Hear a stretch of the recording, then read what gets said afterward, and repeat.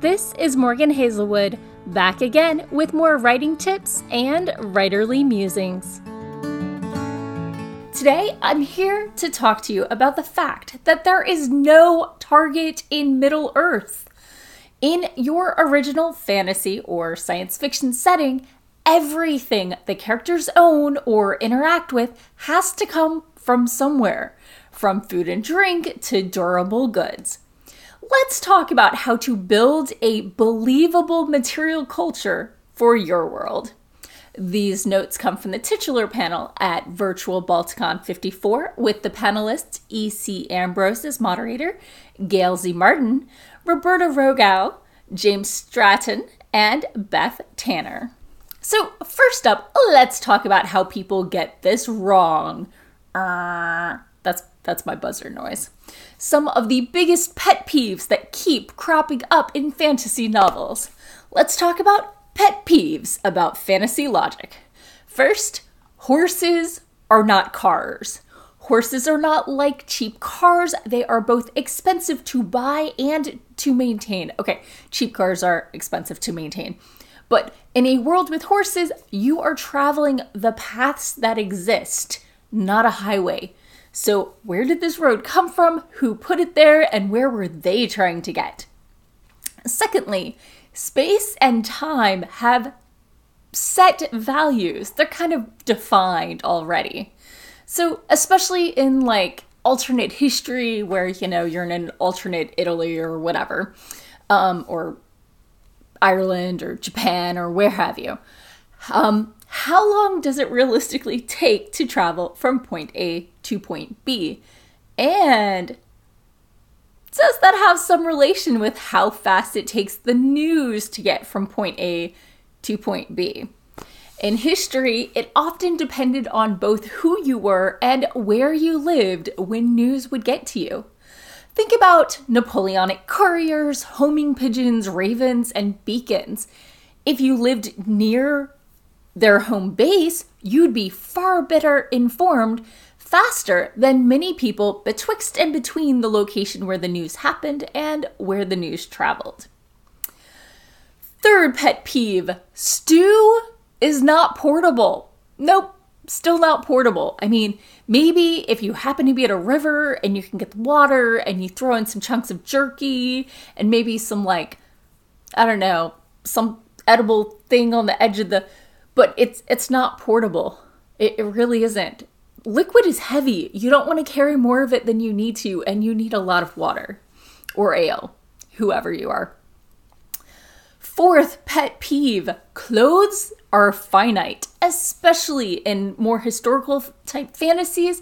Throughout history, a lot of people only had one spare set of clothing and very little coin money. Most things were done by bartering.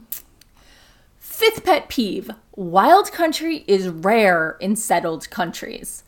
Those wild prairies or moors probably had something grazing on it with a goat herder or 20. Carpenters and loggers are in those woods. People gathering medicinal herbs because you made your own Tylenol based on family recipes. Open land outside of cities and towns weren't deserted. They were farms feeding those towns unless you couldn't make a living off it. There is not much land up for grabs that someone doesn't try to make some sort of living off of unless there's a reason. So there's a plot point for you. And sixth, this one, some fabrics are worth more than others. In The Hobbit, Bilbo's robe is this beautiful patchwork robe with a wide variety of expensive silks from far away. My note, if his family or he were tailors and these were the offcuts, maybe, at least, but you gotta have a reason. You got to. So let's talk about how to set up an economy that works. Here are some things just to keep in mind. First off, what things are available in stores and what things do you want to be given, inherited, or earned? A lot of video games, you go to the local barkeep and you can buy a sword. That doesn't happen in reality, typically. So also, how good you looked might not be so much genetics as dependent upon family sewing skills or the ability to pay someone with those skills. Plus, you were often limited to the cloth that was available in your region and the colors and the dyes, what fruit grows there, what berries, Coinage. Do they have people on them or gods or something else? Can you tell how old the coin was because of style changes with hair and beards and things?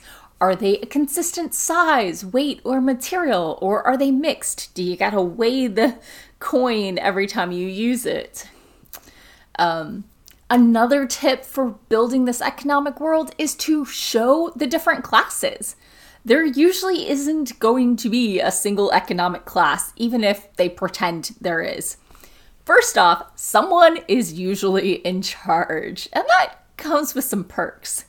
But you can show things just world building through reactions of both your main characters and your secondary characters. If someone is shocked at all the silverware, that tells us something about them.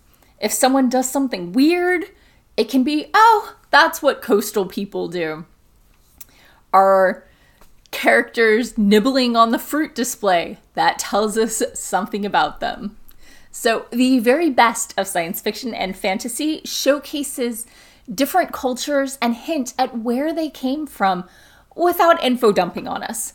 They display the different economic systems and how that affects what the people within those systems value. So between our panelists and the people in the audience, we were given a nice selection of examples of good fantasy economics. First up was Lois McMaster-Bujold's Vorkosigan series, of which I'm a huge fan. Hugo Award-winning series, blah, blah, blah. Catherine Kurtz's Dearney series. Everybody pronounces all of these differently, so if I pronounced it wrong for you, enjoy your pronunciation. They're fantasy. Fran Wild's Bone Universe series with Updraft, I think, is the first one. Juliet Wade's Mazes of Power, and she also has a world-building blog at her name, Juliette with a Juliette, Wade, Wade. And Guy Gavriel Kay's work often has massive world building. Now, inconsistencies with your world's economy, while sounding like the most boring lecture, can make or break the story for many of your readers. Be sure to think through the implications of where your material items came from and how they got to be there, and you'll be well on your way to creating a functioning fantasy world. And that's all for today. Thanks for listening. If you enjoyed this episode, hit that subscribe button and share it with all your friends. It goes a long way towards helping people find me. And I'll be back again next Monday with more writing tips and writerly musings. Bye-bye.